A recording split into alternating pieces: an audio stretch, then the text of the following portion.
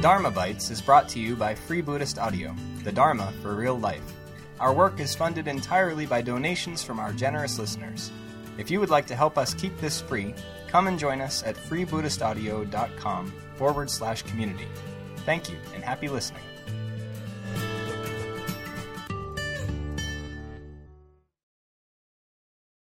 Thank you very much, Vidanya. Hello to everyone.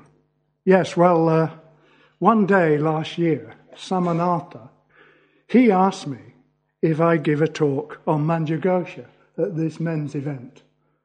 And, well, it was pretty well a year away, and I'm very fond of Manjughosha, so I said, yes, I will.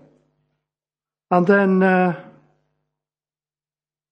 got into preparing the talk. Thinking about it. And being you could say, a bookish kind of person, I was beginning to get into the implications of some of the ideas of Manjughosha's book. When, some considerable time later, Vidanya came up to me, phoned me up actually, and said that I'm to concentrate on the sword. I could smuggle in a few remarks about the book. Yeah, that was okay. But the sword's the thing. So, I thought, yeah, I'll do it.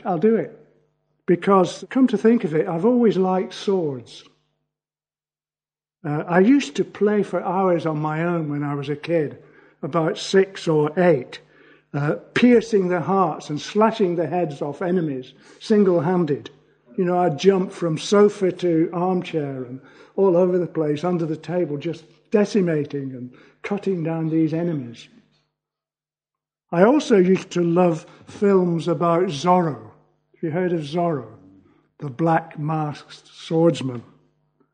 And he'd always leave his mark when he'd done his saving of the damsel in distress or whatever. He'd always use his mark by slashing a Z on whatever piece of furniture that was available.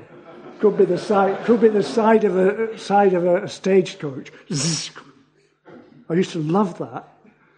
But in the latest version, I don't know whether you saw the latest version of Zorro, it was a huge flaming Z on the side of a valley. Brilliant.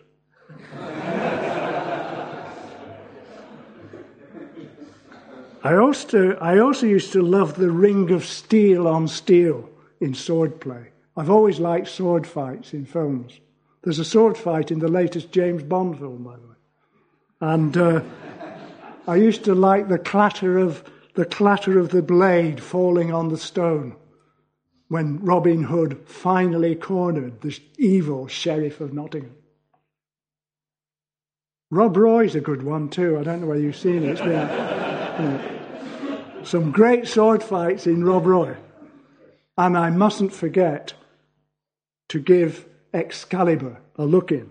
The wondrous jewel-hilted sword of King Arthur, who, as he lay dying, asked his man Sir Bedivere to deliver the sword back to the lake from whence it came. And as a boy, I was always enchanted by that image of the arm appearing, breaking the surface of the lake and brandishing the sword. Of course, Sir Bedivere funks. He won't throw the sword back the first time or the second time. And Arthur threatens to kill him if he doesn't throw the sword back the third time. So he goes back to the edge of the lake, looks at the beautiful jewelled hilt, and finally he throws it. And this arm appears out of the lake and catches the hilt of the sword. This arm, clothed in white samite, mystic, wonderful. And the arm brandishes the sword 3 times and disappears into the depths. So I'm sure that all this, in its way, had some influence on my attraction to Manjughosha when I first came across the figure in my interest in Buddhism. And I'm sure it was quite an influence in my asking Bhante, my preceptor and spiritual teacher, if I could do the Manjughosha practice. Because there it is.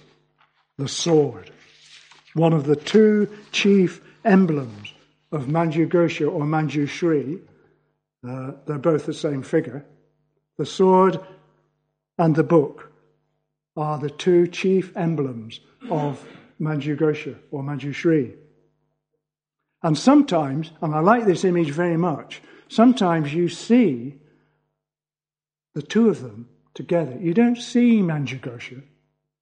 You just have this beautiful symbol of a fully opened lotus, usually pale blue lotus flower, fully open, and cushioned on the lotus flower is the moon mat. And then on top of the moon mat, resting on the moon mat, is the wonderful book of wisdom, wrapped in gold silk. And then poised above, or resting on top of, the book, there is the sword, vertical. And the sword of Manjughosha is, of course, a flaming sword.